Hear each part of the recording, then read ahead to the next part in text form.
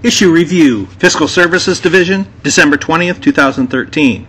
Cost-Benefit Analysis of Adult Drug Courts.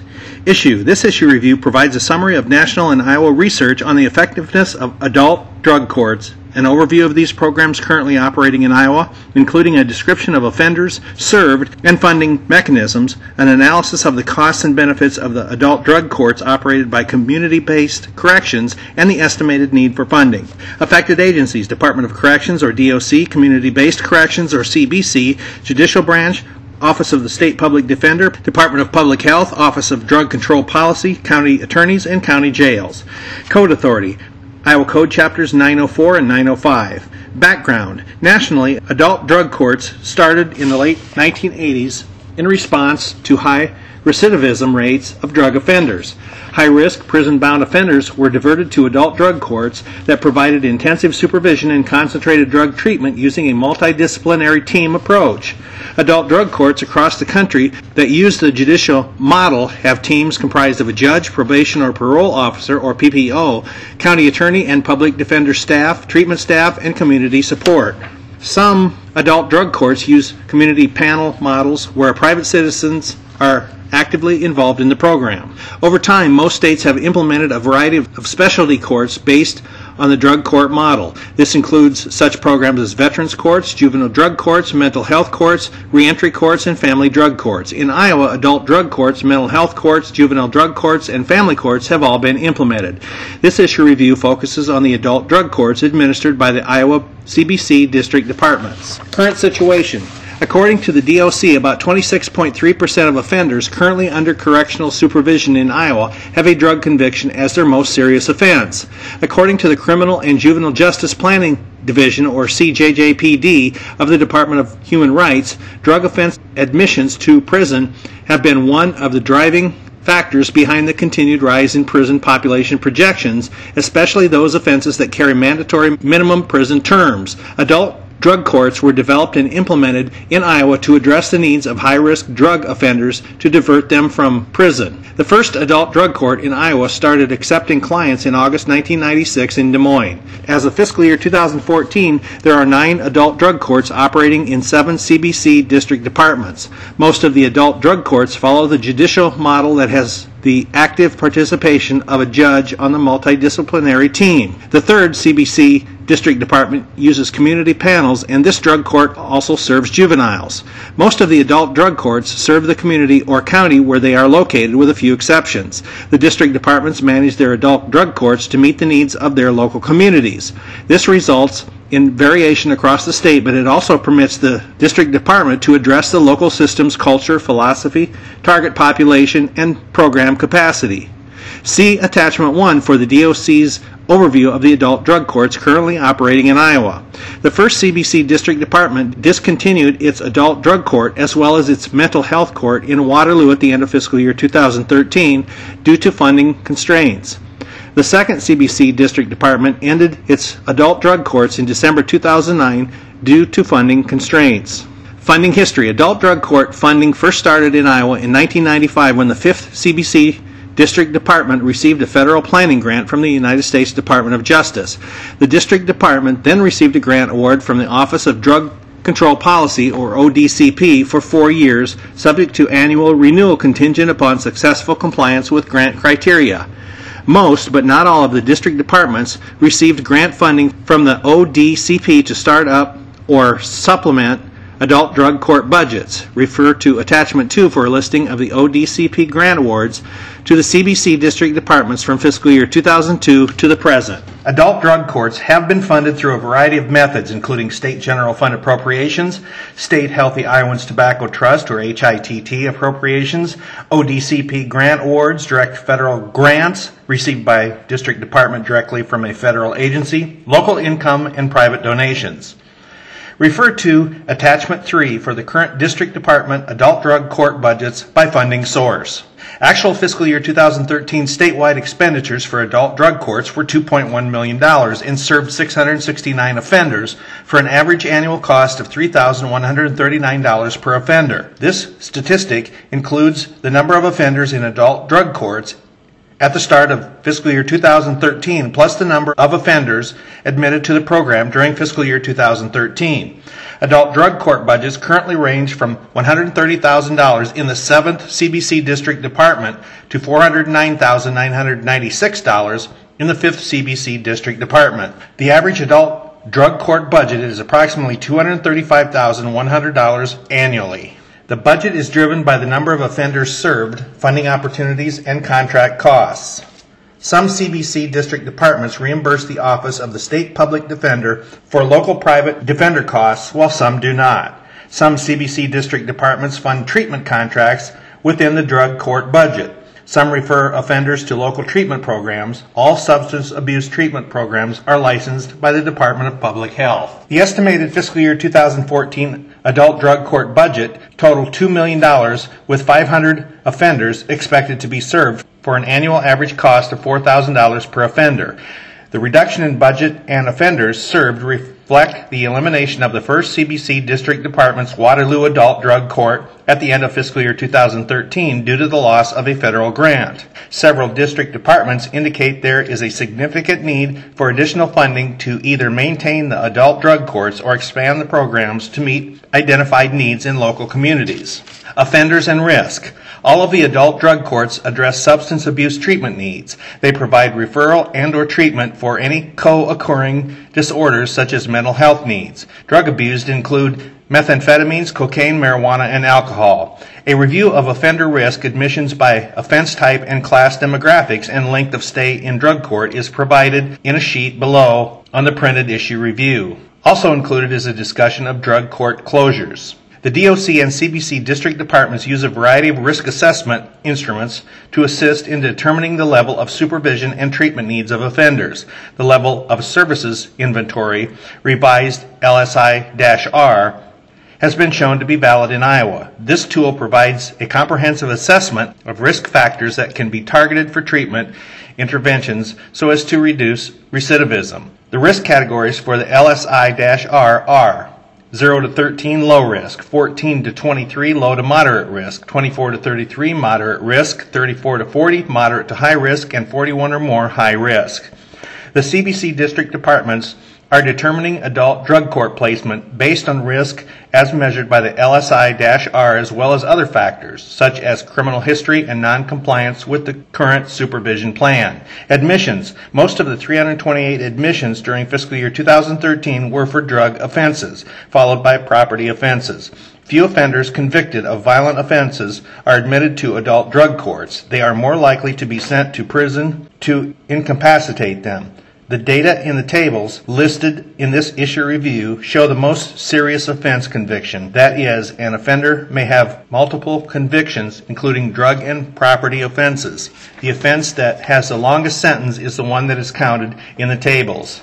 The 328 offenders admitted to adult drug courts in fiscal year 2013 include all admissions. Some may be screened out of the program as inappropriate referrals once more assessments are conducted. So, the offender may be on supervision, violate the terms of probation, and be admitted to the adult drug court rather than be revoked from community supervision and sent to state prison. Alternatively, the offender may be identified to drug court for offenses that are in the process of being adjudicated. The majority of offenders are convicted felons. Certain CBC district departments admit offenders to the adult drug court, both pre-conviction and post-conviction. These offenders may be convicted of a lower level offense, such as a serious misdemeanor, but have more serious charges pending. They are admitted to the adult drug court in lieu of prosecution for the more serious offense. If they successfully complete the program, the charges are dropped, or the offender receives a deferred judgment or is sentenced on a lesser charge. If they fail the adult drug court, charges are reinstated. The majority of offenders, 72.3%, admitted to adult drug courts were men and 82.5% were white.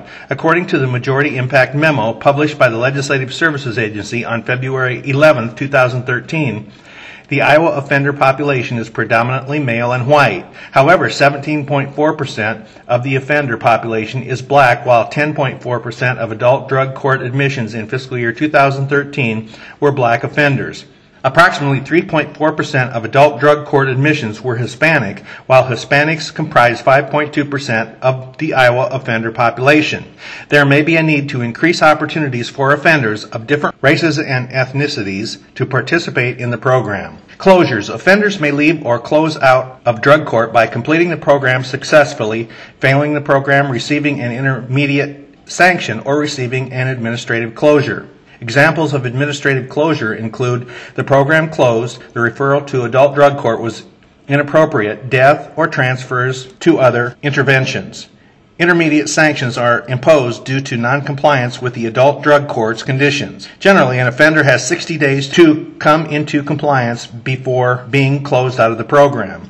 Examples of intermediate sanctions include home confinement, a county jail stay, residential placement, and/or electronic monitoring. An offender may also successfully complete the adult drug court or fail. Generally, offenders that fail are sent to state prison. Generally, successful offenders remain in the program anywhere from 18 to 36 months. The long length of stay under supervision includes time served in intermediate sanctions such as home confinement, while not actively participating in the adult drug court.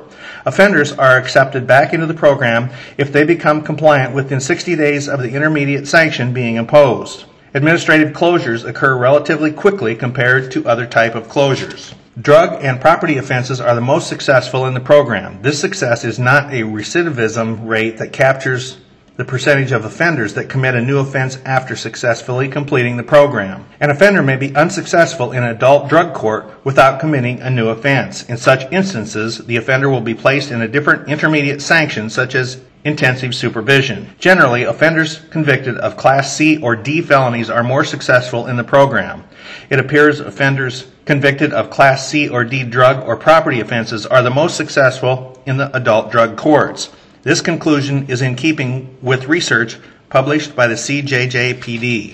Recidivism. Recidivism is defined as being convicted of a new offense after successfully completing the adult drug court. A literature review of drug court research shows that adult drug courts significantly reduce recidivism for high-risk probationers. According to the National Association of Drug Professionals, or NADCP, drug courts, quote, significantly reduce drug use and crime and do so with substantial cost savings, end quote. The Bureau of Justice Assistance, or BJA, of the U.S. Department of Justice conducted a multi-state evaluation of adult drug courts and found that criminal activity, drug usage, and arrest rates were all reduced for offenders in these programs compared to similar offenders not in the adult drug court. The Iowa DOC has published a report that shows probationers that successfully complete adult drug court are less likely to commit crimes than probationers that have not been in the program. The report shows recidivism rates ranging from a low of 24.2% in the 5th CBC District Department to a high of 82.4% in the 7th CBC District Department for offenders that participate in adult drug court. Similar offenders not in the adult drug court had a recidivism rate of 76% over the same 4.75-year period. Some of these recidivism rates may be considered high. However, these are high-risk offenders that have been diverted from state prison. One of the factors for considering an offender to be high risk is the risk to recidivate. The CJJPD published reports on drug courts in 2001, 2006, and 2009. The most recent CJJPD report, Iowa Adult and Juvenile Drug Court Extended Recidivism Outcomes, was published in July 2011. This report builds on CJJPD's previous research by completing a longitudinal study of drug court participants and comparison groups over a 6-year period. According to that report, the reconviction rate for drug court participants was lower than all the other groups through the 6th year, end quote. Cost-benefit analysis. A cost-benefit analysis calculates the cost of providing a product or service compared to the benefits created by providing that product or service over a period of time such as 10 years. This calculation may also be called a return on investment, or ROI. Calculating cost-benefit analysis for services is typically challenging because such calculations incorporate what are generally considered to be, quote, soft costs, in addition to, quote, hard costs, such as those used in the analysis of the production of goods. For example, calculating the ROI for machinery for a production company lends itself to economic equations and quantitative analysis more readily than the impact of criminal sentencing on society. Calculating soft costs can be controversial and open to interpretation. The state of Washington developed a model that permits policymakers and program supervisors to weigh the costs and benefits of a particular policy option over time. This model is maintained and updated by the Washington State Institute for Public Policy, or WSIPP. The Pew Center on the States partnered with the WSIPP and the John D. and Catherine T. MacArthur Foundation in 2010 to develop a model that states could update with their own data. This model is called Iowa Results First. Iowa's Public Safety Advisory Board, or PSAB, endorsed the idea of learning more about the model. The DOC Research Center serves on the PSAB and received training and technical assistance on the model from the Pew Center on the states and the WSIPP. The DOC built out the model and used it to analyze its programs.